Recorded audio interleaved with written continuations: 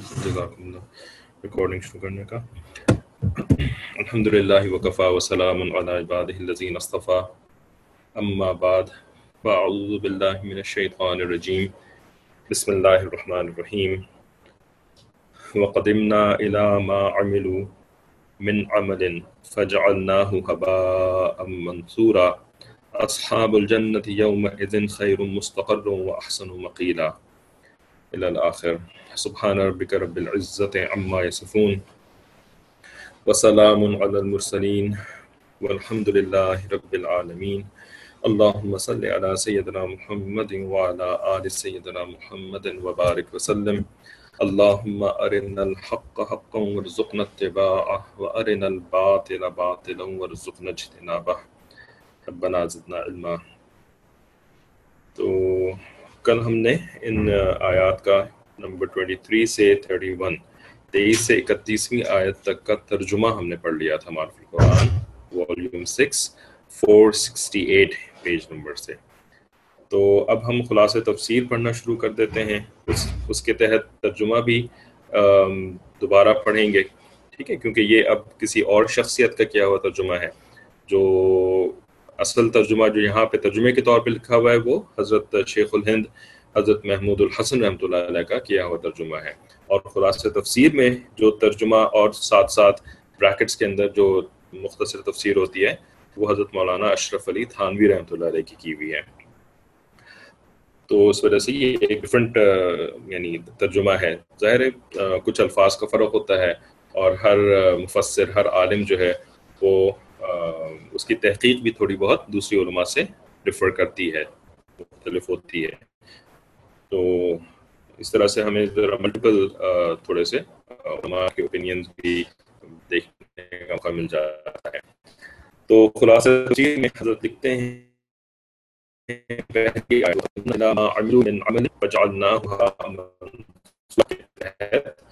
کہ اور ہم روز ان کے یعنی کفار کے نیک کاموں کی طرف جو کہ دنیا کر چکے تھے متوجہ ہوں گے، سو ان کو اعلانیہ طور پر ایسا بیکار کر دیں گے جیسے پریشان غبار کہ کسی کام نہیں آتا. اسی طرح ان کفار کے اعمال پر کچھ ثواب نہ ہوگا. ٹھیک ہے، تو متوجہ ہوں گے کا مطلب یہ ہے کہ یعنی جس طرح سے اللہ تعالیٰ کا معاملہ ہے کہ ایسا بھی کرتے ہیں کہ ایک کام نپٹا کر کے ٹھیک ہے اس کے بعد پھر دوسرے کام کی طرف متوجہ ہوتے ہیں، جس میں کہ تدریجی معاملہ ہوتا ہے، جس کو کہتے ہیں نا لینئر، پہلے یہ ہوا پھر اس کے بعد دوسرا کام ہوگا پھر اس کے بعد تیسرا کام ہوگا.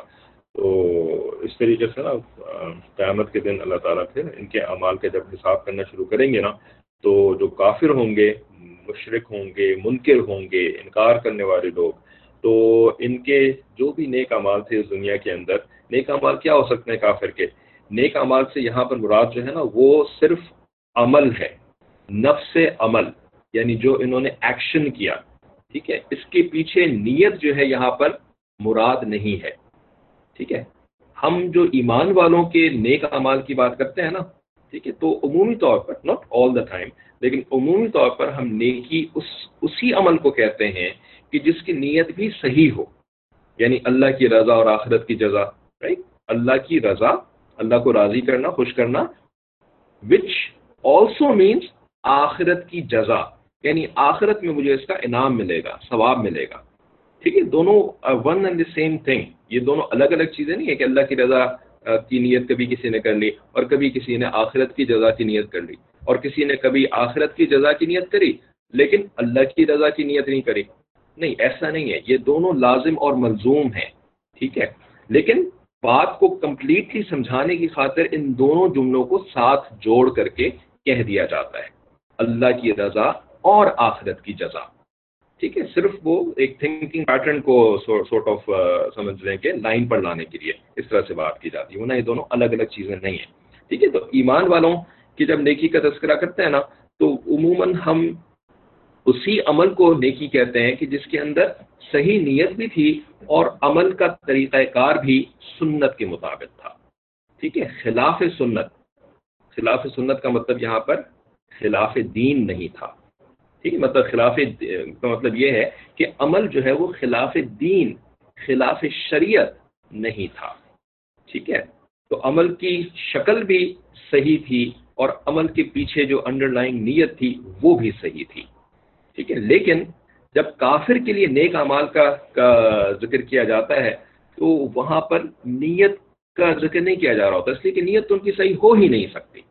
ٹھیک ہے نا، لیکن عمل کی شکل وہ اچھی ہو سکتی ہے. ٹھیک ہے، جیسے عام طور پہ ان کا کیا عمل کیا ہوتا ہے کہ یہ کرتے ہیں، ایک دوسرے کی مدد کرتے ہیں اور رشتہ داریاں بھی نبھاتے ہیں اور غریبوں کو بھی مدد کر دیتے ہیں اور بہت سارے نیکی کے یہ کام. جتنا لوگ کافروں کے ساتھ رہتے ہیں اتنا ان کی اچھائیاں ان کے سامنے کھلتی ہیں. ٹھیک ہے نا، ہم جیسے عام طور پر جو پاکستان میں رہتے ہیں یا جو کسی اور مسلم کنٹری میں رہتے ہیں، مڈل ایسٹ کے کسی مسلم کنٹری میں، ٹھیک ہے، تو ان کا ایکسپوجر نہیں ہوتا کافروں سے یا بہت کم ہوتا ہے. تو ہمیں نہیں پتا ہوتا کہ کافر کیا کیا نیکی کے کام کر رہے ہوتے ہیں. ٹھیک ہے، یعنی ایسے لوگوں کو نہیں پتا ہوتا. لیکن جب آپ کافروں کے ساتھ جا کے رہنا شروع کرتے ہیں نا، نان مسلم کے ساتھ، جیسے انڈیا میں، انڈیا والے جو ہیں وہ تو میجورٹی جو ہے وہ نان مسلمز ہیں، تو ان کا ایکسپوجر بہت زیادہ ہوتا ہے ہندوؤں کے ساتھ اور سکھوں کے ساتھ اور دوسرے جو بہت سارے مذاہب والے رہتے ہیں انڈیا کے اندر. اسی طرح یورپ امریکہ کے اندر جا کر کے جو لوگ رہنا شروع ہو جاتے ہیں تو ان کا بھی بہت زیادہ ایکسپوجر ہوتا ہے ان لوگوں سے. تو ان لوگوں کے سامنے نا پھر ان کی بہت ساری اچھائیاں کھلتی ہیں. ٹھیک ہے، بہت ساری اچھائیاں ان کو نظر آتی ہیں ان کے اندر. دوسری سائڈ پہ مطلب ویسٹرن کنٹریز میں ذرا اچھائیاں زیادہ نظر آتی ہیں کیونکہ وہاں پر ایک سوشل سسٹم جو ہے وہ اسٹیبلش ہوا ہوا ہے، ایک گورنمنٹ کا سسٹم اسٹیبلش ہوا ہوا ہے، تو اس وجہ سے ذرا زیادہ وہاں پہ اچھائیاں نظر آتی ہیں. انڈیا میں اتنی زیادہ اچھائیاں نظر نہیں آتی، لیکن جو بہت زیادہ قریب رہتے ہیں، دوستیاں بن جاتی ہیں ان کی ہندوؤں کے ساتھ، تو ان کو ان کی بھی بہت ساری اچھائیاں نظر آنی شروع ہو جاتی ہیں. ٹھیک ہے، تو ان کے نیک عمل جو ہوتے ہیں وہ اس نوعیت کے نیک عمل ہوتے ہیں جن کے اندر نیت تو صحیح نہیں ہوتی لیکن عمل جو ہوتا ہے وہ بڑا اچھا نظر آ رہا ہوتا ہے. تو اس عمل کو اللہ تعالیٰ پریشان غبار کی طرح کر دیں گے. ٹھیک ہے، کہ یعنی پریشان سے مراد یہاں پر وہی ہے کہ اڑتی ہوئی بالکل ہی ڈسپرسڈ قسم کی. ٹھیک ہے، خاک، ڈسٹ. اوکے، اچھا، کسی نے پرائیویٹلی سوال لکھا ہے کہ خلاف شریعت دین اور خلاف سنت میں کیا فرق ہے؟ جس کانٹیکسٹ میں ہم بات کر رہے ہیں ابھی، ٹھیک ہے، ہم جس کانٹیکسٹ میں بات کر رہے ہیں تو اس کانٹیکسٹ کے اندر خلاف نہیں، ایکچولی نہیں، ایسے نہیں کہنا چاہیے، بلکہ کانٹیکسٹ کے اندر نہیں. ٹھیک ہے، یعنی کانٹیکسٹ کو آپ سائڈ پہ رکھ دیں گے. کو جب بھی یہ لفظ بولا جاتا ہے خلاف سنت، خلاف شریعت، خلاف دین، یہ سب کا ایک ہی مطلب ہوتا ہے. ٹھیک ہے نا، خلاف دین تو سمجھتے ہیں نا، یہ بھی نہیں سمجھتے کیا کہ خلاف دین کیا چیز ہوتی ہے، خلاف شریعت کیا چیز ہوتی ہے، یہ بھی نہیں سمجھتے. یہ تو انشاءاللہ سب کو ہی جو دیندار لوگ یہاں پہ یعنی تفصیلی کلاس سننے کے لیے آئے ہوئے ہیں تو اتنا تو پتہ ہے نا کہ خلاف شریعت کیا چیز ہوتی ہے کہ نہیں، اتنا بھی نہیں پتہ.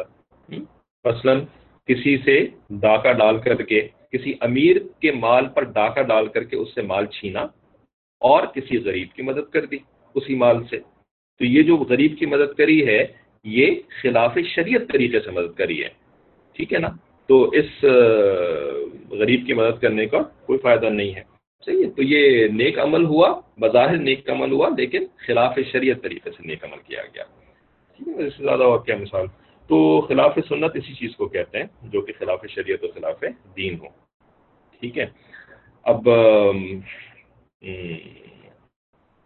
ہم جو سنت کا لفظ ویسے استعمال کرتے ہیں نا اپنے روزمرہ کے معاملات کے اندر، تو اس میں جو ہے نا وہ بس اس حد تک ہم اس کو سوچتے ہیں کہ جیسے ہم نے لباس پہنا ہے، تو اب لباس پہنا جو ہم نے پہنا ہے تو اگر وہ سطر پوشی کر رہا ہے، ٹھیک ہے نا، سطر کو چھپا رہا ہے، صحیح ہے، تو وہ لباس جو ہے وہ خلاف شریعت نہیں کہلاتا. ہم عام طور پہ اس کو خلاف شریعت کنسیڈر نہیں کرتے کیونکہ وہ سطر تو چھپا رہا ہے نا، رائٹ. لیکن اگر وہ لباس جو ہے اس کے اندر تشابہ بالکفار ہے، یعنی آپ ایکٹیولی سوچ کر کے نا کسی کافر کلچر کو فالو کر رہے ہیں، اس کو کاپی کر رہے ہیں اس لباس کے اندر، ٹھیک ہے. تو اگرچہ کہ وہ لباس آپ کے سطر کو چھپا رہا ہے، لیکن آپ کی اس نیت کی وجہ سے کہ آپ اس نان مسلم کلچر کو اچھا سمجھتے ہوئے اس کی کاپی کرتے ہوئے لباس پہن رہے ہیں، تو یہ لباس جو ہے وہ خلاف شریعت نہیں کہلاتا، لیکن یہ خلاف سنت کہلاتا ہے اس کانٹیکس کے اندر. ٹھیک ہے. تو بس یہ تھوڑی سی اس کے اندر یعنی باریک سا فرق ہے کہ خلاف سنت اس کانٹیکس کے اندر جو ہے وہ خلاف شریعت، خلاف دین از ایکول ٹو خلاف سنت، اور اس کانٹیکس کے اندر جو لباس والا کانٹیکس ہے جیسے، ٹھیک ہے، تو اس کے اندر یہ تھوڑا سا یعنی ڈفرینٹ ہے یہ. ٹھیک ہے. تو بس یہ مثالیں اگر ذہن میں رکھیں، ایک تو وہ ڈاکے والی مثال، ٹھیک ہے، اور یہ والی مثال لباس والی، تو اس سے پھر یہ دونوں کے درمیان ڈفرینس آپ کو انشاءاللہ یاد رہے گا، سمجھ آ جائے گا. تو اب اگلی آیت میں فرماتے ہیں اصحاب الجنت یومئذ خیر مستقر و احسن مقیلا.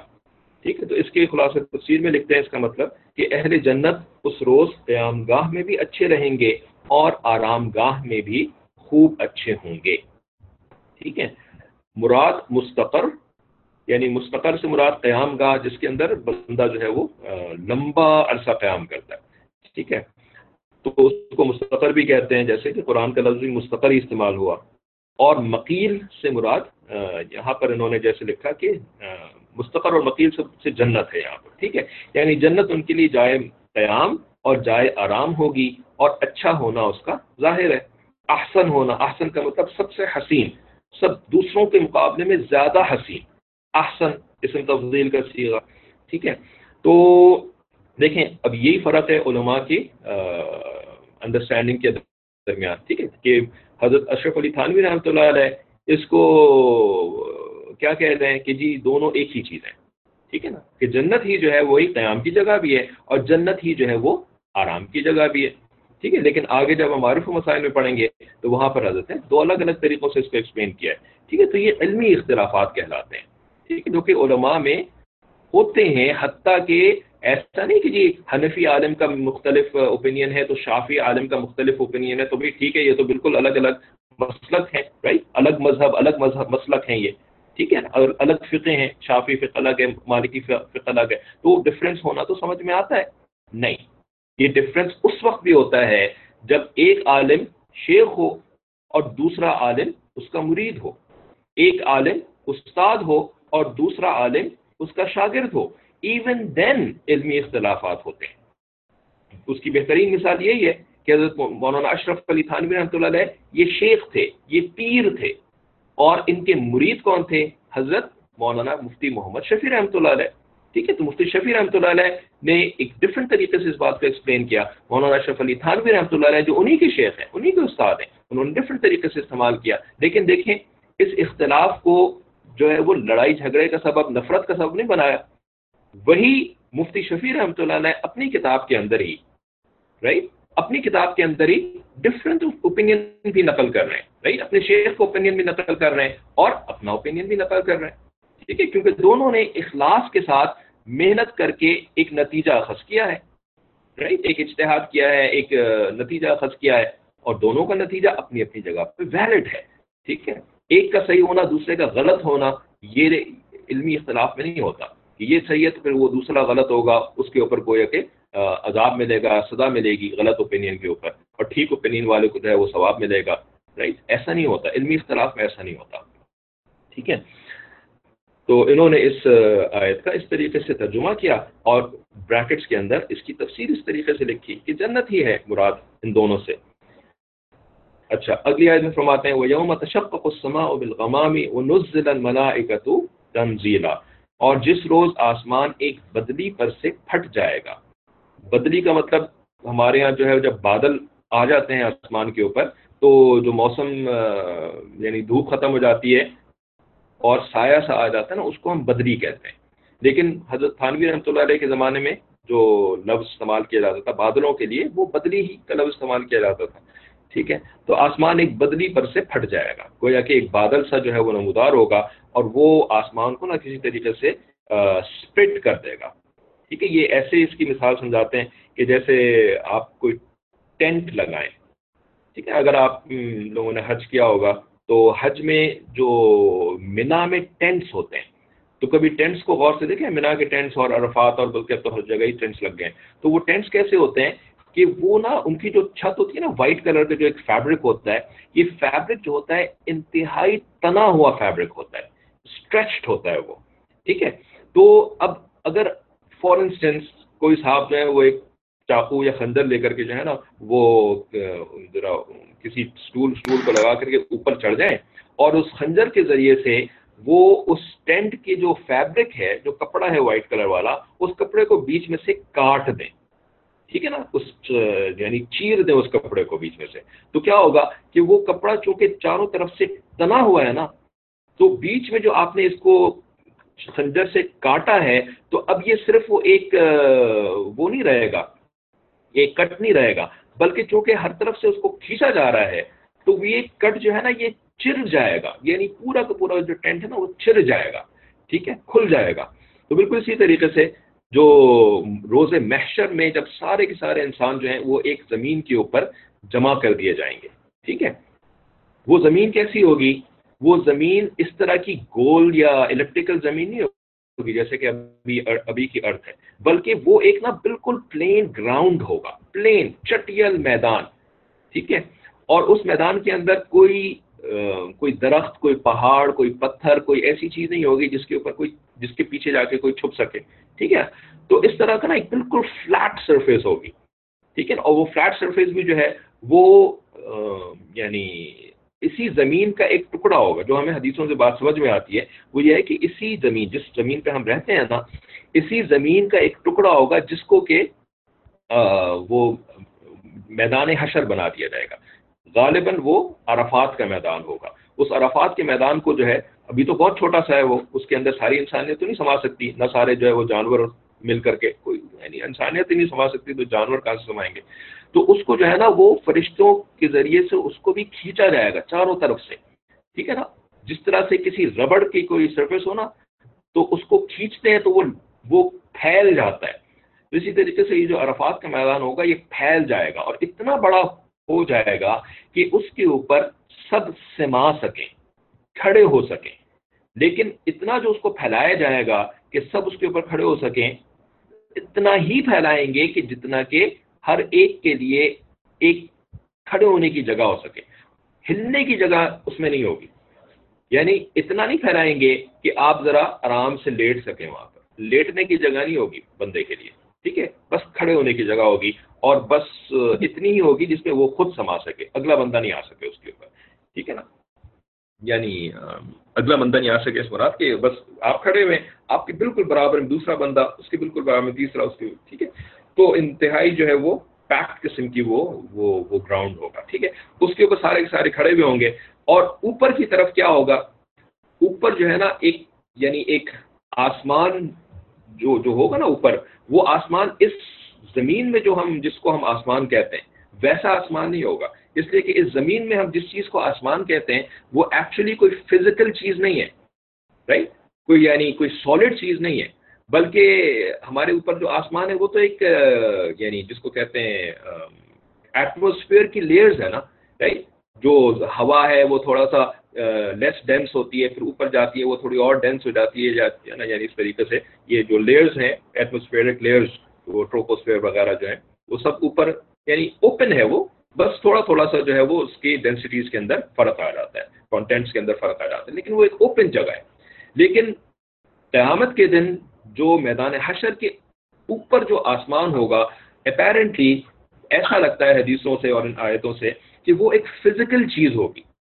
ٹھیک ہے، یعنی باقاعدہ ایک جیسے کہ ایک دیوار، ایک چھت کی شکل کی چیز ہوگی. ٹھیک ہے، جیسا کہ واقعہ معراج کے اندر ہمیں نظر آتا ہے کہ نبی علیہ الصلوۃ والسلام جب پہلے آسمان پر پہنچے تو باقاعدہ ایک بند جگہ تھی وہ، اور اس میں ایک دروازہ تھا. اس دروازے کو کھٹکھٹایا گیا تھا، جبرائیل علیہ السلام نے کھٹکھٹایا تھا. اندر سے فرشتے نے پوچھا تھا کہ کون ہے، رائٹ؟ تو جبرائیل علیہ السلام نے جواب دیا، تب اس فرشتے نے دروازہ کھولا، تب نبی علیہ الصلوۃ والسلام اس آسمان میں انٹر ہوئے، رائٹ؟ یعنی ایک فزیکل جگہ تھی باقاعدہ جو کہ کلوز تھی وہ. ٹھیک ہے، تو ایسا لگتا ہے کہ قیامت کے اندر بھی بالکل اسی طریقے سے ایک فزیکل چھت ہوگی. وہ فزیکل چھت جو ہے وہ پھٹے گی. ٹھیک ہے نا، اور پھٹ کر کے اس کے اندر سے غمام یعنی بادل جو ہے نا وہ نیچے کی طرف آئے گا، اور اس کے چاروں طرف جو ہے وہ بھی فرشتے بھی ہوں گے، یعنی ایکچولی فرشتے بھی اتر رہے ہوں گے، اور جو ہے وہ اسی کے اندر کسی طریقے سے ایک یعنی اللہ تعالیٰ کا عرش بھی ہوگا۔ اب یہ جو منظر ہوگا کہ اوپر سے جو ہے وہ فرشتے اتر رہے ہیں، ایک بادل ہے، بادل کے اندر اللہ تعالیٰ کا عرش ہے، یہ جو اوپر جو معاملہ ہو رہا ہوگا نا، تو یہ ایسا ہوگا کہ نیچے جتنے لوگ کھڑے ہوئے ہیں میدان حشر میں، وہ سب کے سب اوپر دیکھنا شروع کر دیں گے، رائٹ؟ اور ایسا ٹک ٹکی باندھ کر کے دیکھیں گے کہ کسی چیز کا ہوش ہی نہیں رہے گا for the time being, right? اس وقت کسی چیز کا ہوش ہی نہیں رہے گا کہ برابر میں کون کھڑا ہوا ہے، کیا کھڑا ہوا ہے، کس حالت میں کھڑا ہوا ہے، رائٹ؟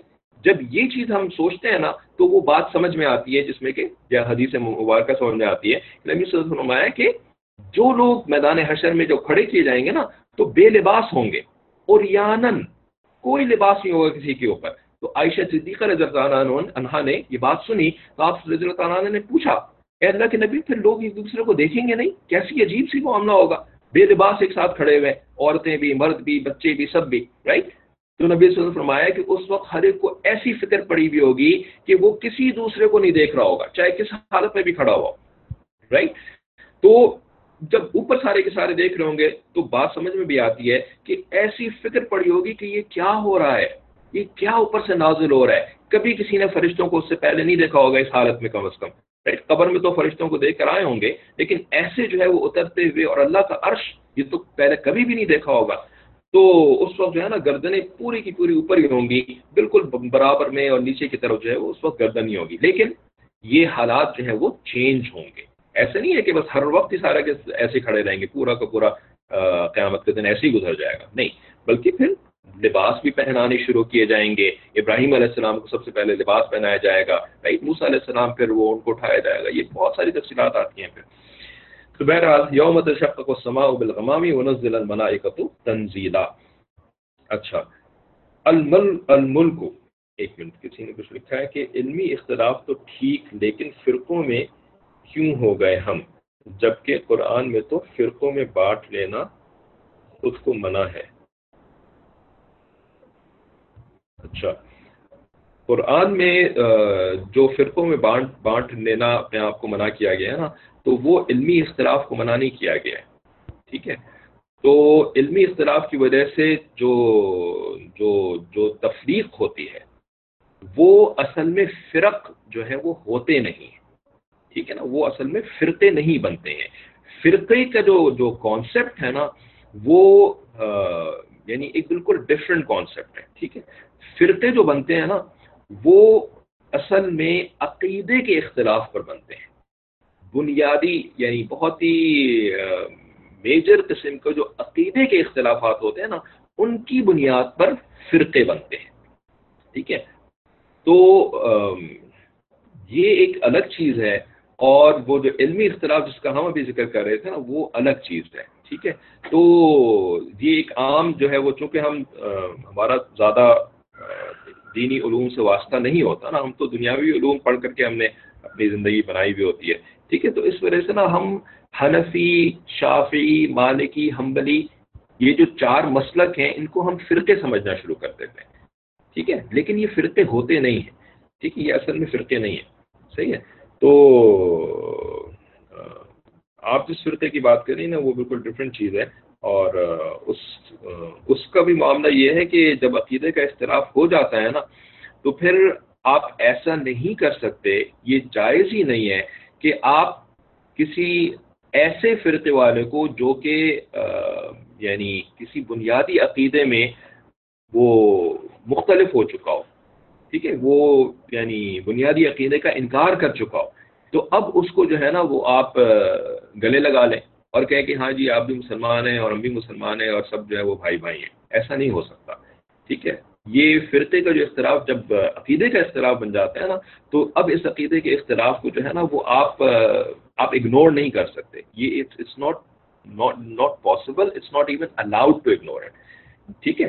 تو بات یہ ہے کہ جو قرآن کی آیات میں ہم نے چند الفاظ پڑھے ہوتے ہیں تو ان کو ہم جب ترجمہ کر رہے ہوتے ہیں نا خالی، تو اس کے اندر ہمیں ڈیٹیلز نہیں پتہ ہوتی ہے نا، تفسیر نہیں پتہ ہوتی ہے اس کی، حدیثوں کی ہمیں پوری نالج نہیں ہوتی ہے کہ جی نبی علیہ السلام نے حدیثوں کے اندر ہمیں کیا کیا چیزیں بتائی ہیں، کہ کیا چیز جائز ہے، کس چیز کو آپ اگنور کر سکتے ہیں، کس چیز کو اگنور نہیں کر سکتے ہیں. بس ہم قرآن کی ایک آیت کہ وَاعْتَصِمُوا بِحَبْلِ اللَّهِ جَمِيعًا وَلَا تَفَرَّقُوا، بس یہ ایک آیت ہم نے سن لی اور اس کے اندر ہم نے ترجمہ یہ پڑھ لیا کہ اللہ تعالیٰ کی رسی کو مضبوطی سے تھامے رکھو، ٹھیک ہے، اور آپس میں تفرقے میں نہ پڑو. اب جو ہے وہ رسی کا بھی ہم نے خود ہی ایک تصور بنا لیا کہ رسی سے مراد کیا ہے، ٹھیک ہے، اور وہ ہمیں پتہ نہیں ہوتا کہ اصل میں رسی کا مطلب کیا ہے یہاں پر، ٹھیک ہے. وہ تو اللہ تعالیٰ کی رسی کوئی اوپر سے لٹکی ہوئی تو نہیں ہے، ظاہر سی بات ہے، ٹھیک ہے. کوئی اس بات کو تو نہیں کہہ سکتا ہاں وہ مکہ مکرمہ میں اوپر سے ایک رسی لٹکی ہوئی ہے تو اللہ تعالیٰ فرما رہے ہیں کہ جا کر کے اس رسی کو پکڑ لو، ٹھیک ہے نا. ایسا تو نہیں ہے نا. تو پھر رسی جب رسی نہیں ہے تو پھر وہ کیا ہے، ٹھیک ہے نا. تو اس کے لیے تو بہت ساری تفصیل سمجھنی پڑے گی، اور اس کے بعد جب رسی کو سمجھنے کے لیے اتنی تفصیل آپ کو جاننی پڑے گی کہ یہ ہے کیا اصل میں، تو ولا تفرقو جو ہے نا، اس کو بھی سمجھنے کے لیے اچھی خاصی تفصیل جاننی پڑے گی. ایسے ترجمے سے بات سمجھ میں نہیں آتی ہے، ٹھیک ہے. کیا کہہ رہے ہیں کہ کسی جگہ ترجمے میں یہ بھی پڑھا تھا کہ قیامت کے دن آسمان پھٹے گا تو وہ ایسا معلوم ہوگا جیسے کوئی تیل کی تلچھٹ ہوتی ہے.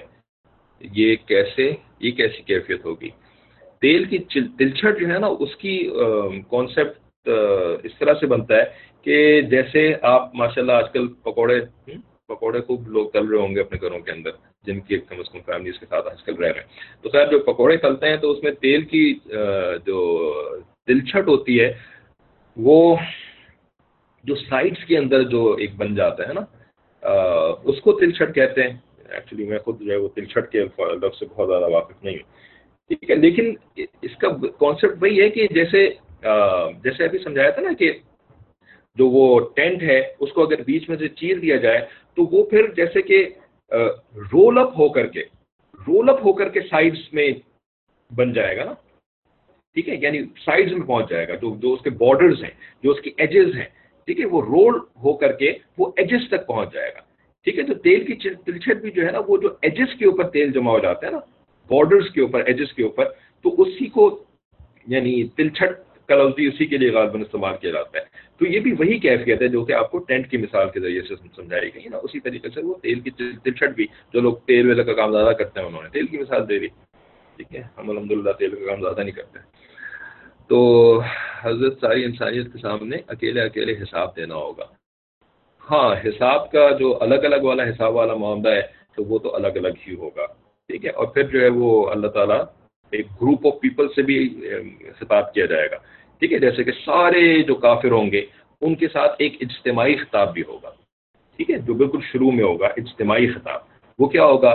وَامْتَازُوا الْيَوْمَ أَيُّهَا الْمُجْرِمُونَ، کہ جتنے بھی مجرم ہو نا تم لوگ، یعنی کافر منکر، تم سارے کے سارے جو ہے وہ الگ ہو جاؤ، ممتاز ہو جاؤ. سورہ یاسین کے اندر جیسے تو یہ جو ہے وہ ایک یعنی ایک اجتماعی خطاب ہے، اور وہ بھی بیسڈ آن ایمان ہے کہ بھی جو ایمان والے نہیں ہیں وہ الگ ہو جائیں.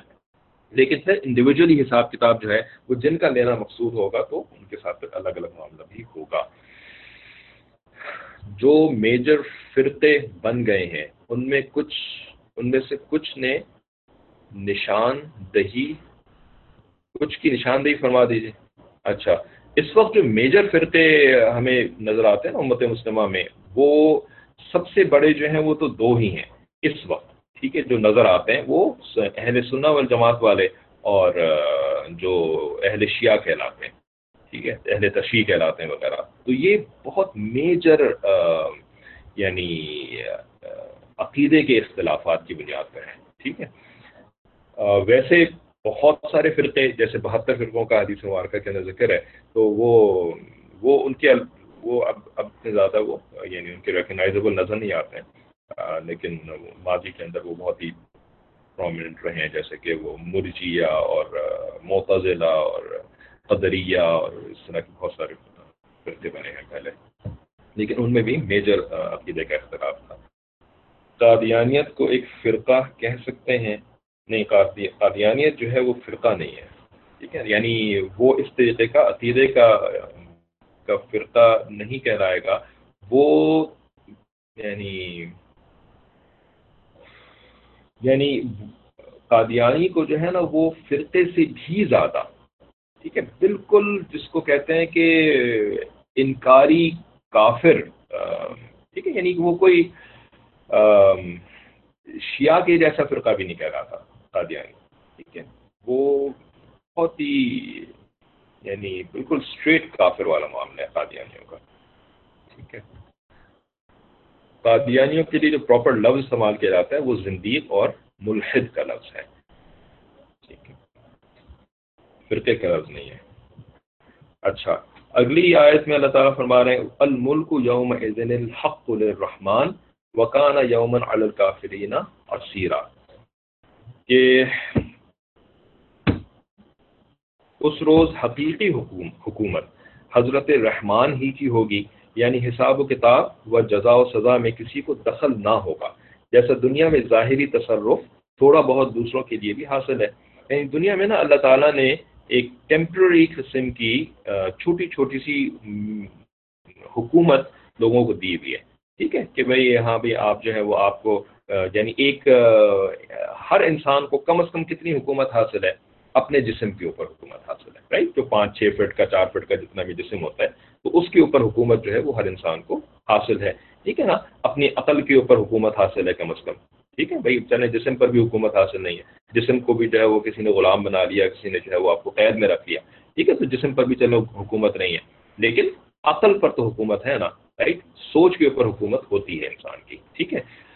اور پھر اس سے تھوڑا اور بڑھ جائیں تو جو ماں ہوتی ہے اس کو اپنے بچوں کے اوپر جب تک وہ چھوٹے ہوتے ہیں کم از کم اس وقت تک حکومت ہوتی ہے، جو باپ ہوتا ہے اس کو انڈر نارمل سرکمسٹانسز جو ہے وہ بیوی کے اوپر اور بچوں کے اوپر حکومت حاصل ہوتی ہے۔ اسی طریقے سے اس طرح کی چھوٹی چھوٹی حکومتیں جو ہے دنیا میں اللہ تعالیٰ نے دی بھی ہیں، اور یہ آزمائش کی خاطر دی ہیں کہ بھئی تمہیں جو یہ اختیار دیا گیا ہے تو اس اختیار کو تم نے کیسے استعمال کیا، لیکن قیامت کے دن جو ہے نا یہ اختیار ہر ایک سے واپس لے لیا جائے گا، اور اس وقت صرف اور صرف اللہ تعالیٰ کے پاس اختیار ہوگا،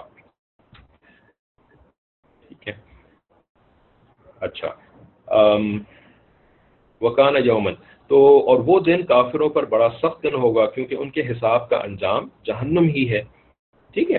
کل جو ہے وہ ایئرپورٹ کے لاؤنج کے مثال دے کر کے آپ کو یہ بات سمجھائی تھی کہ دن تو وہی ہوگا، سارے لوگ وہیں پر موجود ہوں گے اسی میدان حشر کے اندر، لیکن کچھ لوگ جو ہیں وہ یعنی باہر پڑے ہوئے ہوں گے، وہ کیا کہتے ہیں اکانومی کلاس کے پیسنجرز کی طرح، رائٹ، اور کچھ لوگ جو ہوں گے وہ بزنس کلاس کے پیسنجرز کی طرح ہوں گے، کچھ لوگ فرسٹ کلاس کے پیسنجرز کی طرح ہوں گے، اور یہ لوگ پھر اپنے اپنے لاؤنجز کے اندر ہوں گے۔ تو اس دن کی جو سختی ہوگی نا وہ یعنی ویسے تو بہت ساری تفصیل آتی ہے حدیث کے اندر نا کہ بھئی سختی جو ہے ایک انداز سے لگتا ہے کہ جو وہ ہر ایک کے لیے سخت ہوگا وہ دن، ٹھیک ہے، لیکن جو ایک بہت ہی یعنی ظاہری طور پر اور ہر وقت کی جو سختی والا معاملہ ہے وہ کافروں کے ساتھ ہوگا۔ اچھا، مومنوں کے لیے سختی کیسی، ٹھیک ہے، کہ بھئی وہ پریشان تو ہوں گے نا مومن بھی اس دن، وہ کیسے، بھئی وہ بزنس لاؤنج میں ہوں گے، وہ وی آئی پی لاؤنج میں ہوں گے، لیکن وی آئی پی لاؤنج میں بھی اگر آپ کو 5000 سال تک کے لیے رکھ دیا جائے تو کیا خیال ہے، وی آئی پی لاؤنج سے پھر وہ خوف نہیں ہونے لگے گی، یہ نہیں ہوگا کہ بھئی آگے معاملہ چلے، رائٹ، آگے تو بڑھیں، اب یہ لاؤنج کے لیے تو ہم نہیں آئے تھے نا یہاں پر، رائٹ، بے شک بڑے مزے کر لیے، بڑی عیاشیاں کر لی جی لاؤنج کے اندر، لیکن ہم لاؤنج کے لیے تو ادھر نہیں آئے تھے، ہم تو منزل کے لیے آئے تھے، تو منزل میں کب جائیں گے، رائٹ۔ تو وہی پھر وقت ہوگا کہ جب ایمان والے بھی جو ہے نا وہ پریشان ہو جائیں گے کہ یہ کب حساب کتاب شروع ہوگا، رائٹ، کب جو ہے معاملہ آگے بڑھے گا، یہ تو چینج ہی نہیں ہو کر کے دے رہا۔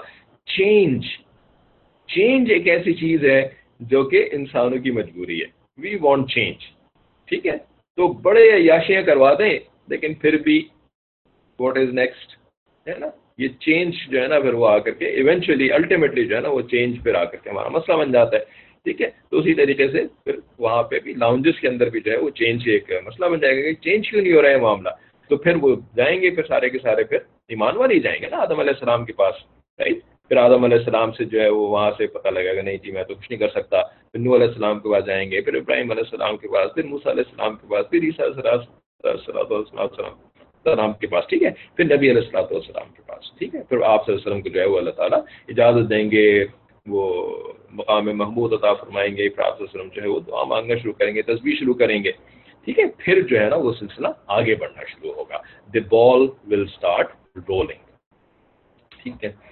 بریلوی اور عمان کے عبادیہ کیا فرقے ہیں؟ بریلوی جو ہے ان کو فرقہ نہیں کہا جاتا، ان کو اہل سنت والجماعت ہی کا حصہ سمجھا جاتا ہے. ٹھیک ہے. اور ان کے اور باقی جو لوگ ہیں ان کے عقائد کے درمیان اتنے میجر فرق نہیں. ٹھیک ہے. دیکھیں یہ بھی ایک بڑا امپورٹنٹ کانسیپٹ ہے کہ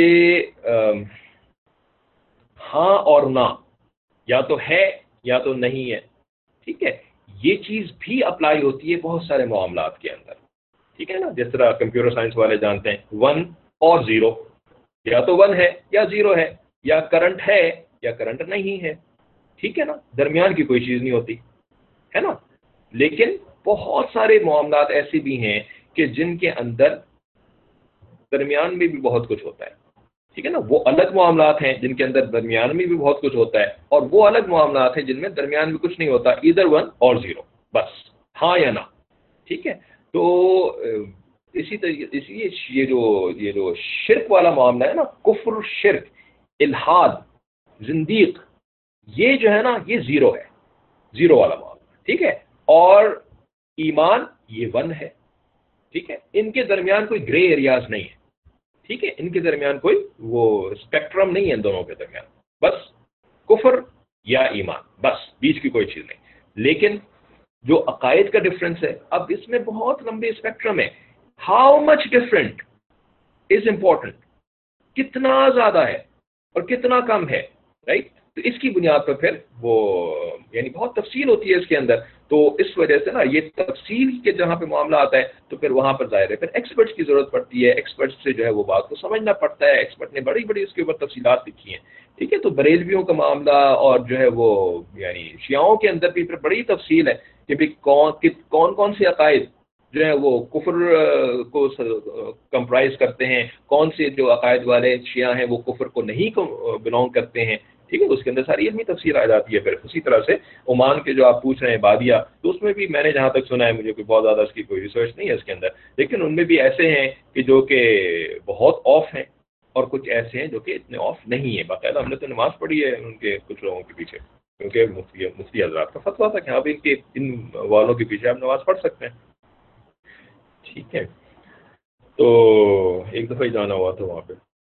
اچھا. تو یہ آف 1 and 0 والا جو سلسلہ نا، یہ جیسے ابھی تو ریمائنڈ کرانے کے ساتھ کہ یا تو انسان نمازی ہوتا ہے یا وہ نمازی نہیں ہوتا. ایسا نہیں ہوتا ہے کہ جی وہ 4 نمازیں پڑھ رہا ہے اور ایک نہیں پڑھ رہا تو نمازی کہلائے گا، نہیں. اسی طرح پردہ ہوتا ہے یا نہیں ہوتا ہے. ایسا نہیں ہوتا کہ جی کزن سے پردہ کر رہی ہوں بہنوئی سے نہیں کر رہی، تو پردہ تو کر رہی ہوں نا کم از کم. یا پڑوسی سے کر رہی ہوں اور گھر کے جو غیر محرم رشتہ دار ہیں ان سے نہیں کر رہی ہوں، تو پڑوسی سے تو پردہ کر رہی ہوں نا. نہیں، پردہ ادھر ہوتا ہے یا نہیں ہوتا ہے. ٹھیک ہے. تو اسی طریقے سے باقی چیزوں کے اندر بھی تفصیلات ہوتی ہیں، یعنی باقی چیزیں ایسی ہوتی ہیں جن میں تفصیلات ہوتی ہیں. ہم اہل سنت میں جو الگ جماعتیں بنی وہ کیوں ہو گئی؟ صرف علمی اختلاف کے ساتھ بھی ایک کیوں نہیں ہے ہم؟ آپ کو ذرا تھوڑا جڑنے کی ضرورت ہے. ٹھیک ہے. تو تھوڑا کلاسز وغیرہ لینا شروع کریں، بیکاز یہ ایک بہت لمبی یعنی پھر تفصیل ہے اس کے اندر، جو کہ ایسے اتنا آسانی سے سمجھا دینا بہت مشکل کام ہے. ٹھیک ہے. تو علمی سلسلے میں جڑیں گی تو انشاءاللہ پھر آپ کو ایسا یہ باتیں کلیئر ہو جائیں گی کہ کیوں کیسے ہوا ہے سب کچھ نا. شیعہ یہی کہتے ہیں کہ آپ سب کئی گروپ میں ہو گئے. تو شیعوں کے اپنے گروپ کتنے ہیں؟ وہ کس بیسس پر یہ کہتے ہیں؟ کیا خوش ہو رہے ہیں کہ ہمیں کہہ رہے ہیں کہ ہم گروپس میں ہو گئے؟ ان کے بھی بہت سارے گروپس ہیں، آپ کو نہیں پتا. ٹھیک ہے. بہت سارے، بلکہ شاید سنیوں سے بھی زیادہ گروپس جو ہوتے ہیں نا وہ شیعوں کے اندر ہیں. ٹھیک ہے. تو یہ نا بہت جیسے دور رہ کر کے جب ہم ویو کرتے ہیں نا اس دین کو، تو دور سے ہمیں جو ہے نا وہ پھر اسی طرح کی باتیں ہوتی ہیں. تو اس کے لیے نا دین میں اللہ تعالیٰ کے قرآن میں حکم جو بہت کلیئر حکم ہے، ٹھیک ہے، جن کے اندر کوئی اختلاف نہیں ہے، رائٹ. قرآن کے بہت سارے حکم ایسے ہیں کہ جن میں علمی اختلاف ہے کہ بھئی ایسے کریں گے کیسے کریں گے، لیکن ہر حکم میں علمی اختلاف نہیں ہے. تو جو وہ حکم ہے نا یا ایھا الذین آمنوا اتقوا اللہ وکونوا مع الصادقین، اس میں کوئی علمی اختلاف نہیں ہے، رائٹ. اللہ تعالیٰ حکم فرما رہے ہیں تقوی اختیار کرو اور صادقین کے ساتھ نتھی ہو جاؤ، جڑ جاؤ، رائٹ. اپنے آپ کو ان کے ساتھ باندھ لو ان کو. اور اس طرح کے بہت سارے حکم ہیں جن میں پہ بالکل کلیئر اللہ تعالیٰ نے حکم دیا ہے. تو ان حکم پہ ہم اگر عمل کر لیں نا تو پھر باقی ساری جو کنفیوژنز ہوتی ہیں نا وہ ساری ریزالو ہو جاتی ہیں. ٹھیک ہے، یعنی جو کلیئر حکم ہے ان پر ہم عمل کرنا شروع کر دیں نا تو جو ان کلیئر باتیں ہیں نا وہ بھی ایونچولی کلیئر ہو جاتی ہیں. لیکن دور بیٹھ کر کے وہ جو ہوتا ہے دور کے ڈھول سہانے، تو دور کے ڈھول جو ہوتے ہیں وہ سارے سہانے نہیں ہوتے، لیکن بہت سارے دور کے ڈھول ایسے بھی ہوتے ہیں جو کہ کنفیوژن پیدا کر دیتے ہیں کیونکہ آپ بہت دور سے دیکھ رہے ہیں ان کو. ٹھیک ہے نا، قریب جا کر کے چیزوں کو دیکھیں گے تو یہ ساری کنفیوژن سالو ہو جائیں گی. پردہ ہے یا نہیں، پردہ ہے یا نہیں ہے، کلیئر پلیز. یعنی کلیئر ہو گیا آپ کو امید ہے، اس لیے کہ میں نے مثال جو دی ہے تو اس کے بعد اور کیا مزید میں آپ کو مثال دوں. بھائی پڑوسی سے پردہ کرتی ہیں، کزن سے پردہ نہیں کرتی، تو اس کا مطلب کیا ہوا؟ What is the conclusion? Computer science والوں سے پردہ ود پڑوسی اینڈ نو پردہ with cousins is equal to کیا نتیجہ نکلے گا؟ اگر اینڈ کا لگائیں تو کیا نتیجہ نکلے گا؟ 1 آئے گا کہ 0 آئے گا؟ یہ اینڈ کا ہے، اینڈ والی لاجک لگتی ہے. ٹھیک ہے، تو پردہ ود پڑوسی نو پردہ with cousins is equal to no پردہ. ٹھیک ہے، یہ نتیجہ یہ نکلا کہ آپ پردہ نہیں کر رہی ہیں. ٹھیک ہے، تو پردہ جو ہوتا ہے نا وہ ہر نامحرم سے ہوتا ہے. یہ نہیں ہوتا کہ کسی نامحرم سے کر رہے ہیں اور کسی نامحرم سے نہیں کر رہے ہیں تو میں پردہ تو کر رہی ہوں، میں تو نہیں، ایسا نہیں ہوتا. ٹھیک ہے، ہاں بے شک مشکل ہے، ہاں بھائی امی نہیں کرنے دیتی، ابو نہیں کرنے دیتے پردہ، اور یہ بڑا مشکل ہے، وہ تو بھائی بہن تھے اب ایک دم سے غیر کیسے ہو گئے. تو یہ غلط فہمیاں جو ہیں ان کو ریزالو کرنے میں ظاہر ٹائم لگتا ہے. اور اگر بہت زیادہ کلچرل پریشر ہو، گھر کا پریشر ہو، تو اپنے آپ کو مضبوط بنانا اور ان سب پریشرز کا مقابلہ کرنا آف کورس اس کے اندر ٹائم لگتا ہے. ٹھیک ہے نا، تو اس کے لیے جو ہے وہ آپ کو نیت کر لینی ہوتی ہے کہ ہاں بے شک جو ہے وہ میں کمزور ہوں، لیکن حکم کو تو میں مان رہی ہوں نا کہ ہاں یہ حکم ہے. ٹھیک ہے نا، تو اب I will start working on it, اور اللہ تعالیٰ سے میں مدد بھی مانگتی رہوں گی. ٹھیک ہے، تو اللہ تعالیٰ یقیناً مدد کریں گے، اور آپ کے اس اخلاص کو دیکھتے ہوئے آپ کے لیے اللہ تعالیٰ آسانیاں پیدا فرما دیں گے. ٹھیک ہے، اللہ تعالیٰ راستے بھی بنا دیں گے، اللہ تعالیٰ راستوں پر ہیلپ کرنے والے بھی بنا دیں گے. ٹھیک ہے نا، لیکن جو لوگ یہ کرتے ہیں کہ نہیں ایسا تو ہے ہی نہیں، یہ تو ہوتا ہی نہیں ہے پردہ، کزنس کے ساتھ کیسا پردہ بھائی، وہ تو بھائی بہن ہوتے ہیں، تو ایسے لوگوں کو پھر کبھی بھی جو ہے نا وہ توفیق نہیں ملتی، کیونکہ یہ تو انکاری لوگ ہیں نا، یہ تو منکر ہیں، کافر نہیں ہوئے ہیں ابھی، ان کو پتہ نہیں ہے کہ یہ کیا باتیں کر رہے ہیں، لیکن ابھی یہ کافر نہیں کہلاتے، لیکن انکار تو کر رہے ہیں نا شریعت کے ایک حکم کا. تو ایسے لوگوں کو کہاں پہ پھر آگے جا کر کے توفیق ملے گی؟ ایسے لوگوں کو کہاں سے مدد ملے گی اللہ تعالیٰ کی طرف سے؟ ٹھیک ہے، تو کزن کی تشریح کیا ہے یہ بھی آپ کو کر کے بتائیں کہ کزن کس کو کہتے ہیں. جو خالہ کے بچے ہوتے ہیں، پھوپھی کے بچے ہوتے ہیں، ماموں کے بچے ہوتے ہیں، اور چچا تایا کے بچے ہوتے ہیں، ان کو کزنس کہتے ہیں. محرم یا نامحرم کے بیچ پردے کو تھوڑا ڈیفائن کر دیں. ماشاء اللہ اچھی بات ہے، سوال پوچھ رہے ہیں، لیکن انہوں نے اتنا لمبا چوڑا لکھ دیا ہے. اچھا، محرم اور نامحرم کے بیچ پردے کو تھوڑا ڈیفائن کر دیں. میں آپ کا سوال ہی نہیں سمجھا کہ آپ کہنا کیا چاہ رہے ہیں. نامحرم کے بیچ پردے کی تفصیلات ویسے ضروری ہے کہ پڑھیں، یہ فرائض میں سے ہے. جس طرح روزہ فرض ہے نا، ماشاءاللہ سارے ایمان والے روزہ رکھ رہے ہیں نا، ٹھیک ہے، تو اسی طرح پردہ بھی فرض ہے. یہ کوئی الگ چیز نہیں ہے، کوئی لیس آف اے فرض نہیں ہے. نماز زیادہ فرض ہے اور روزہ کم فرض ہے، یا پردہ زیادہ فرض یا کم فرض ہے، یہ فرض ہے، رائٹ. اور جو فرض نہیں کرتا ہے وہ گناہ کبیرہ کا مرتکب ہو رہا ہوتا ہے. ٹھیک ہے، تو پردے کو سمجھ لیں. ٹھیک ہے، اب یہ سوال آپ نے جو کیا ہے کہ یہ پردہ آپ کو سمجھاؤں، تو اس کے لیے ابھی فی الحال آپ کو میں وہ پوائنٹر دے دیتا ہوں کہ انشاءاللہ معرف القرآن آپ کے پاس ہوگی، یا جو لنکس بھیجے ہوئے تو انٹرنیٹ کے اوپر موجود ہے.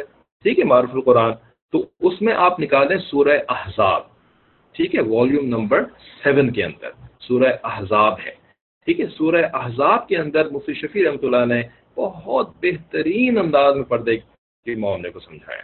ٹھیک ہے، اور پھر ہم نے پچھلے جو رمضان المبارک میں کلاسز کری ہیں سورہ نور کے اوپر، غالباً پچھلے رمضان میں سورہ نور کے اوپر جو کلاسز کری تھیں اس کی ریکارڈنگز موجود ہیں. تو اس کے اندر معرف القرآن ہی سے پڑھایا تھا. سورہ نور کے اندر بھی پردے کے احکامات ہیں، اور سورہ احزاب کے اندر بھی پردے کے احکامات ہیں.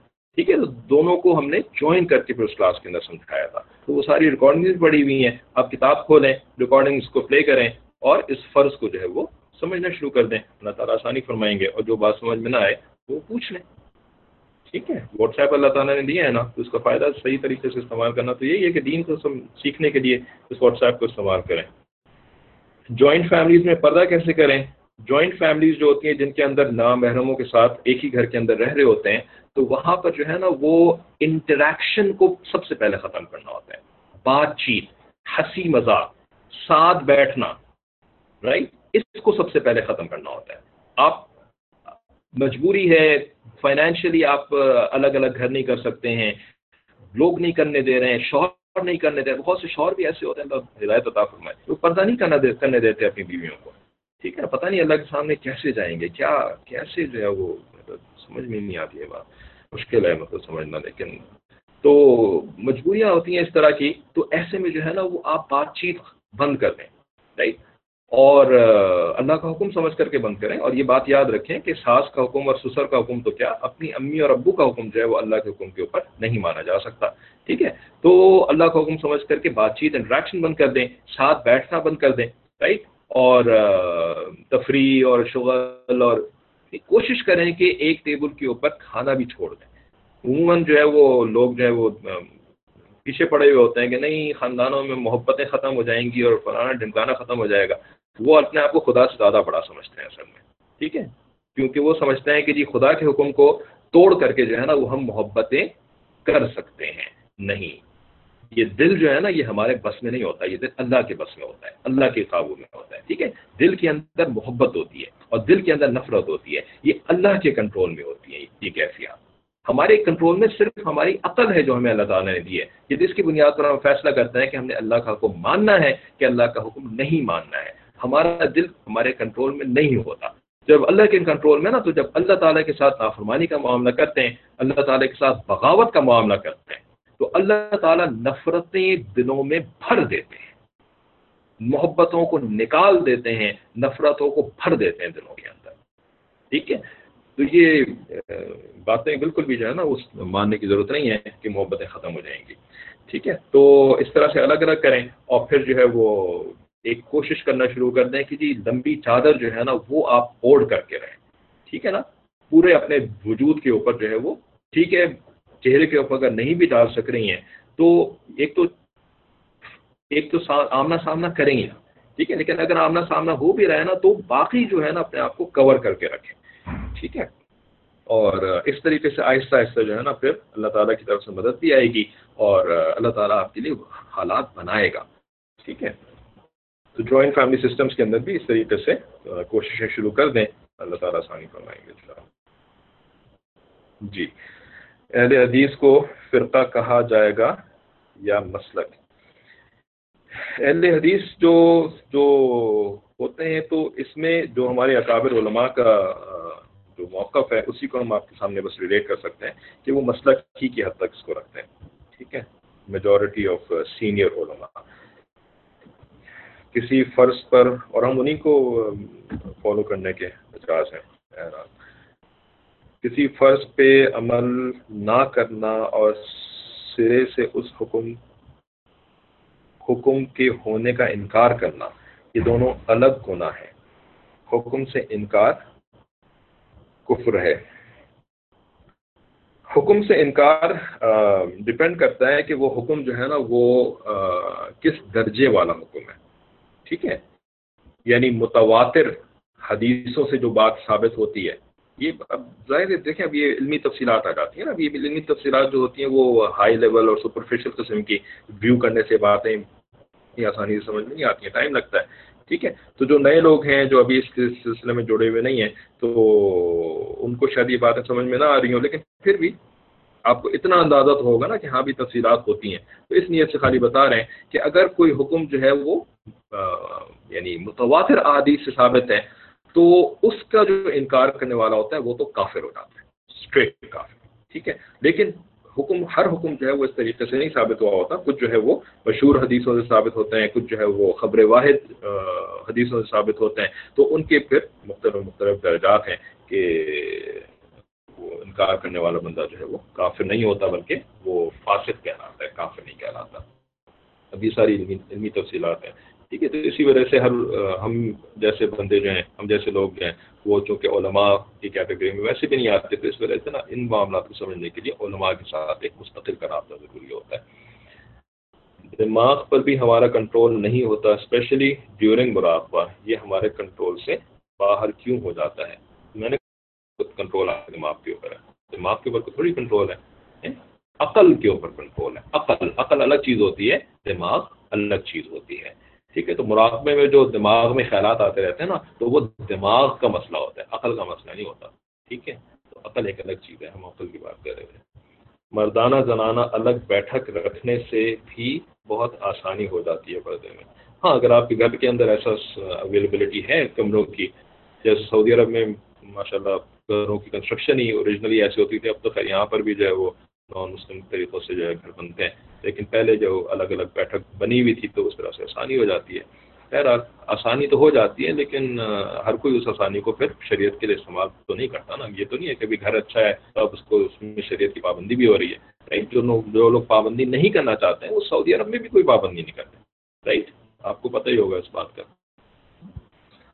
تو آپ کی اجازت سے کرنا چاہتا ہوں یہ کام واٹس ایپ کے ذریعے. اگر علماء کرام کی طرف سے کچھ پوسٹ یا ویڈیوز ملائی ہوں انجینئر علی مرزا فتنے کے بارے میں، کیا میں وہ علماء کرام کے پوسٹ شیئر کر سکتا ہوں واٹس ایپ گروپ یا پرسنل میں؟ کیونکہ میرے engineering college mate engineer Ali Mirza فتنے سے متاثر ہوئے ہیں جب میں نے علماء کرام کی طرف سے ایک پوسٹ آیا انجینئر کے تعلق سے.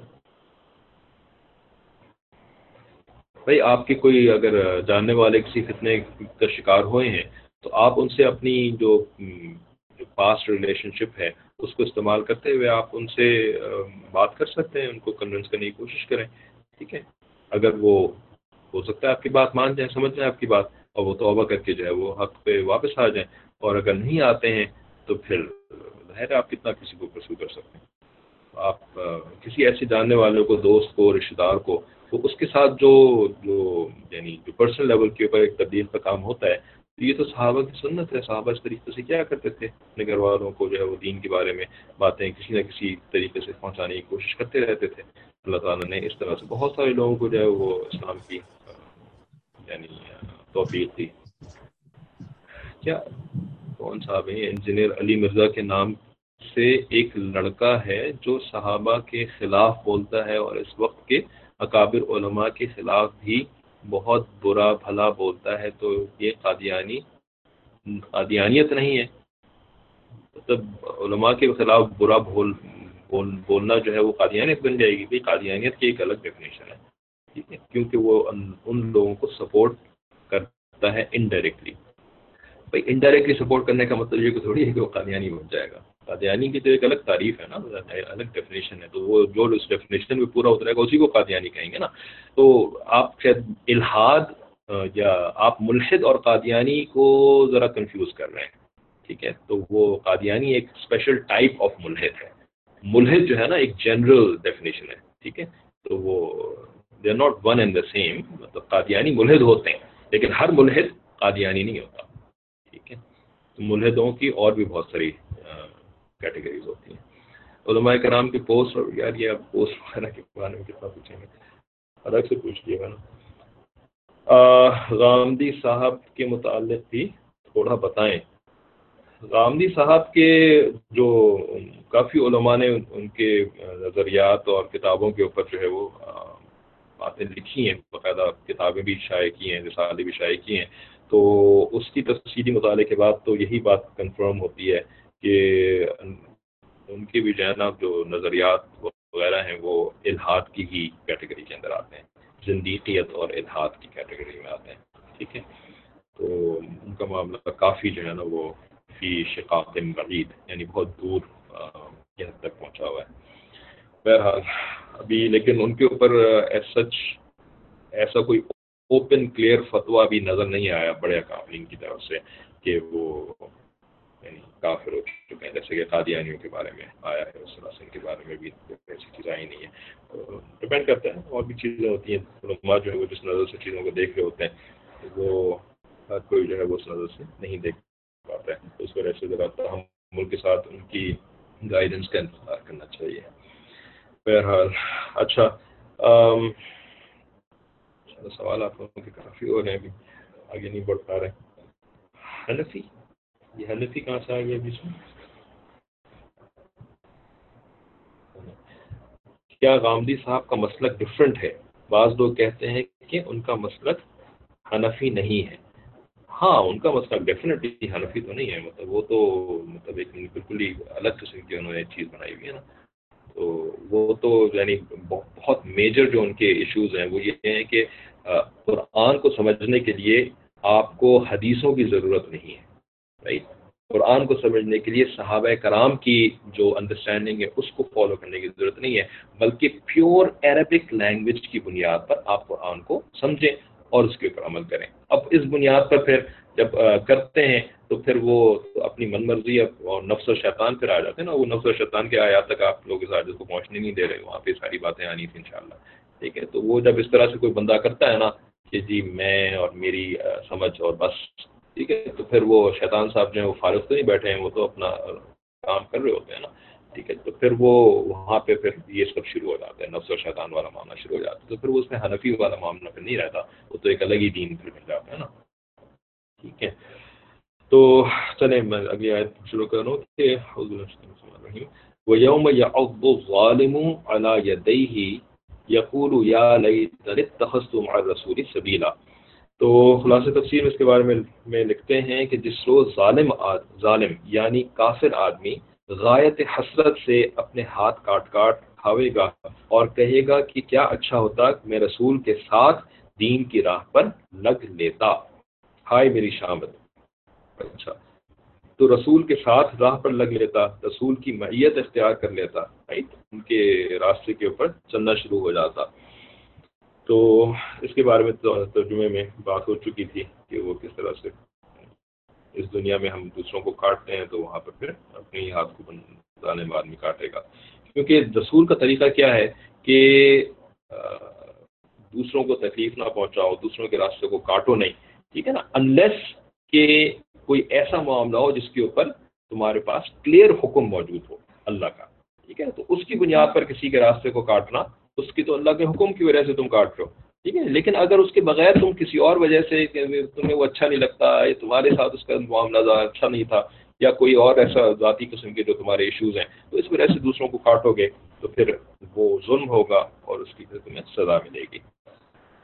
اگلی آیت میں فرماتے ہیں یا ویلتا لیتنی لم اتخذ فلانا خلیلا. تو یہ جو ایک آیت ہے، اب یہ اس میں اتنی ساری تفصیل ہو سکتی ہے کہ دیکھیں شروع کرتے ہیں اللہ کے نام سے کہ کیا اچھا ہوتا کہ میں فلاں شخص کو دوست نہ بناتا. اس نے کرا کیا، لقد اضلنی عن الذکر بعد اذ جاءنی وکان الشیطان للانسان خذولا. اس کمبخت نے مجھ کو نصیحت آئے پیچھے، یعنی نصیحت آنے کے بعد اس سے بہکا دیا اور ہٹا دیا. ٹھیک ہے، یا ویلتا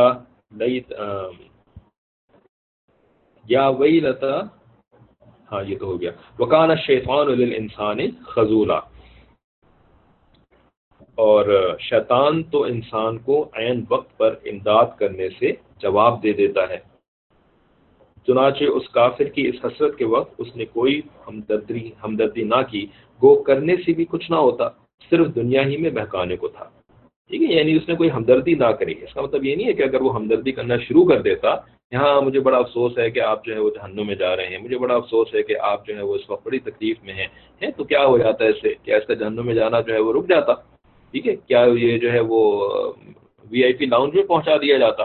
نہیں، اس کی ہمدردی اگر کرتا بھی تو بھی اس کو کوئی فائدہ نہیں ہوتا. لیکن یہ شیطان تو اتنا بدبخت ہے کہ یہ جھوٹے بول جس کو کہتے ہیں نا جھوٹے منہ ہمدردی کرنا، یہ تو جھوٹے منہ ہمدردی بھی نہیں کرے گا قیامت کے دن. یہ تو صاف مکر جائے گا، یہ تو صاف جو ہے نا وہ یعنی دشمن بن جائے گا، بالکل انکار کر دے گا. میں نے کچھ نہیں کیا تمہیں، تم خود اپنی مرضی سے گمراہ ہوئے ہو، میں نے کوئی تمہیں گمراہ نہیں کیا، میرے اوپر الزام مت ڈالو، ٹھیک ہے۔ اب یہ جو 3 آیات ہیں ان کی تفسیر میں چند باتیں تھیں کہ جو کہا نا کہ یا ویلتا، اے کاش کہ میں نے ایسے شخص کو اپنا دوست نہ بنایا ہوتا، فلانن، ٹھیک ہے۔ تو ویسے تو فلانن کی تفسیر ہم معروف و مسائل کے اندر پڑھیں گے، لیکن اس کے اندر ہمیں ذرا اہم باتیں ذرا ریمائنڈ کرانے کی ایک دوسرے کو ضرورت ہے، ٹھیک ہے، کہ یہ جو دوست والا معاملہ ہوتا ہے نا، تو یہ دوست جو ہوتے ہیں انسان کے 2 قسم کے ہوتے ہیں، ٹھیک ہے۔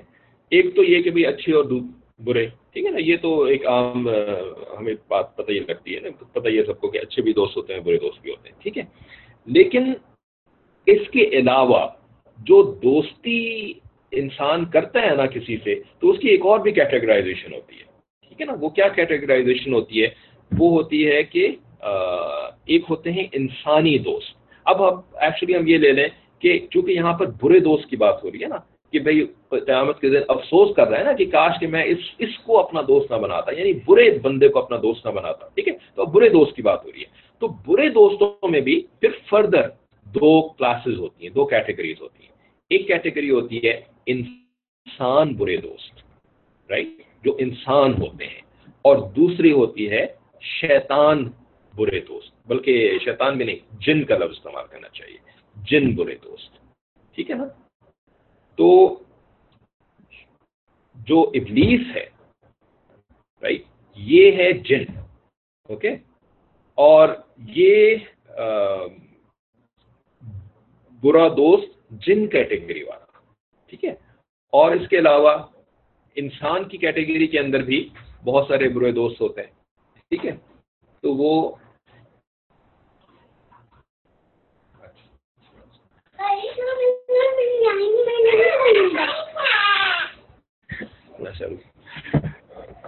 تو ان کو ادھر بھیجیں، وہ بیٹھ جائیں گے تھوڑی دیر۔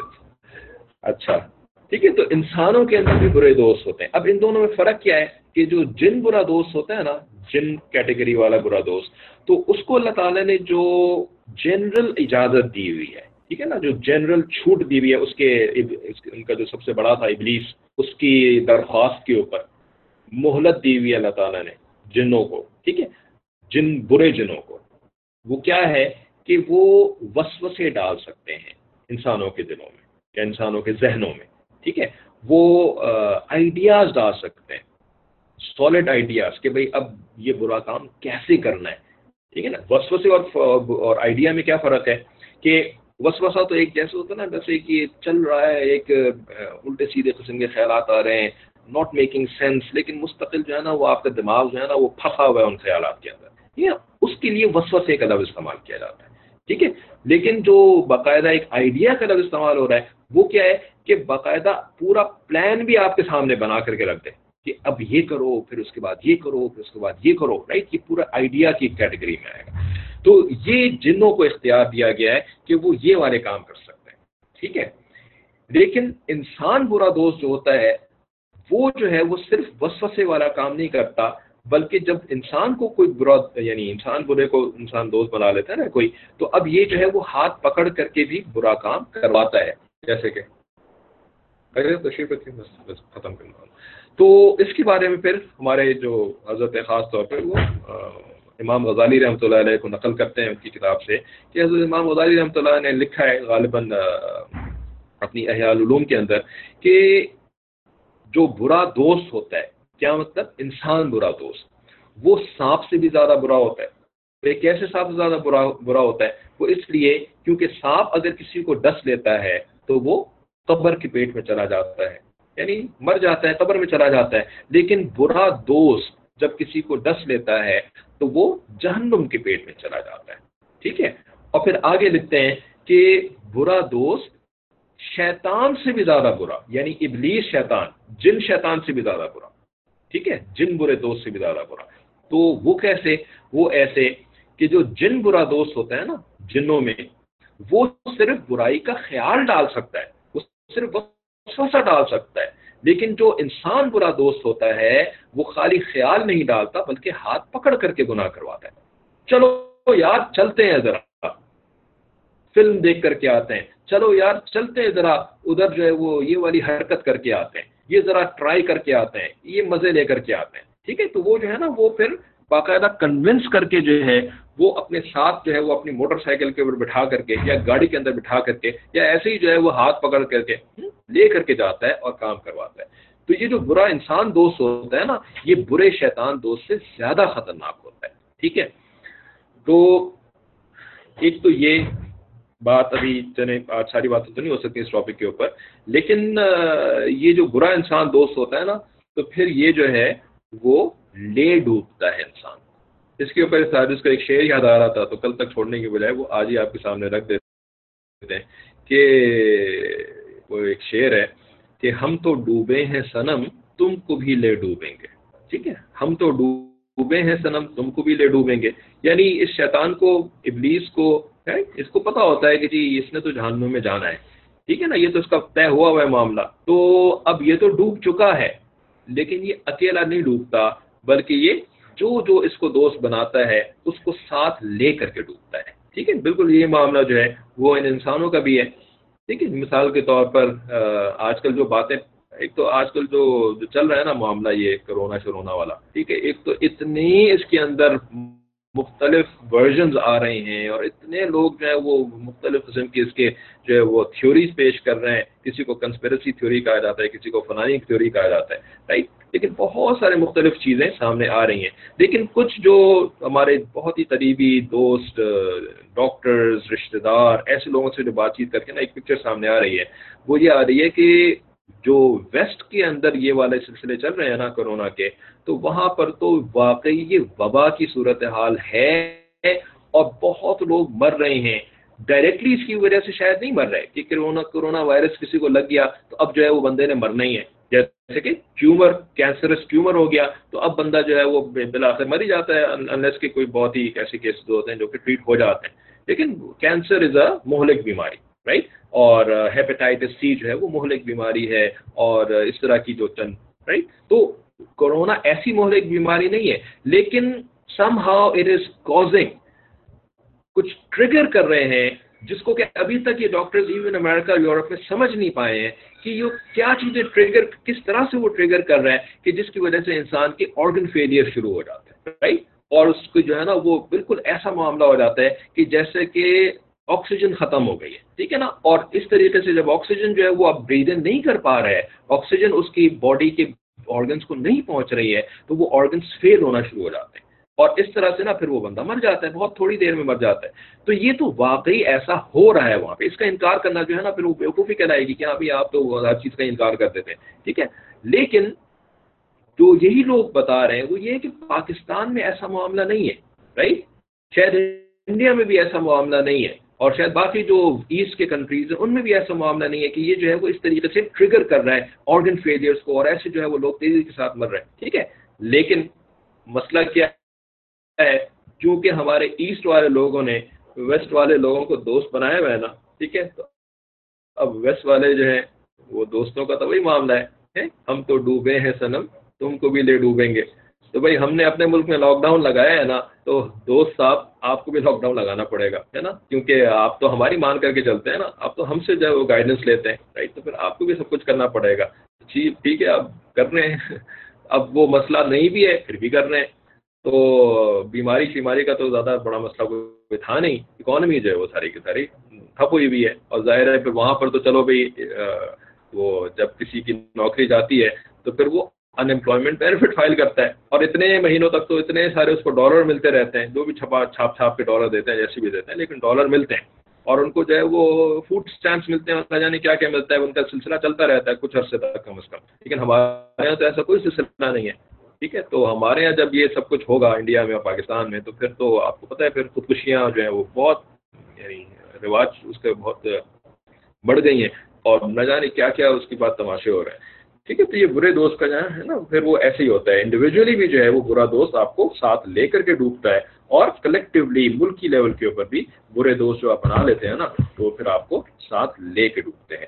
تو اس وجہ سے ہمارا جو دین ہے اور اللہ تعالیٰ کا قرآن ہے، وہ بالکل نپ دا ایول ان دا بٹ، بالکل بنیاد ہی کو جو ہے نا وہ وہیں پہ برائی کو روکتا ہے کہ برا دوست بنانا نہیں، ورنہ قیامت کے دن تمہیں بہت اس کے اوپر تمہیں افسوس کرنا پڑے گا، اور یہ جو ہے نا تمہیں کہیں کا نہیں چھوڑے گا۔ باقی اس کے اوپر مزید تفصیلات ہیں، دوست کیسے بنتے ہیں اور اپنے بچوں کو برے دوستوں سے ہم نے کیسے بچانا ہے، اپنے آپ کو کیسے بچانا ہے، یہ مزید تفصیلات ہیں انشاءاللہ ہم ابھی کافی پڑھیں گے۔ اللہ تعالیٰ سے دعا ہے کہ بات کی سمجھ اور عمل کی توفیق عطا فرمائے۔ وآخر دعوانا ان الحمدللہ رب العالمین۔ آپ کا جو سوال ہے وہ میں نہیں پڑھ سکا ہوں، آپ اس کو سیو کر کے اگر واٹس ایپ بھیج دیں تو کل انشاءاللہ اس کا ایڈریس کر لیں گے۔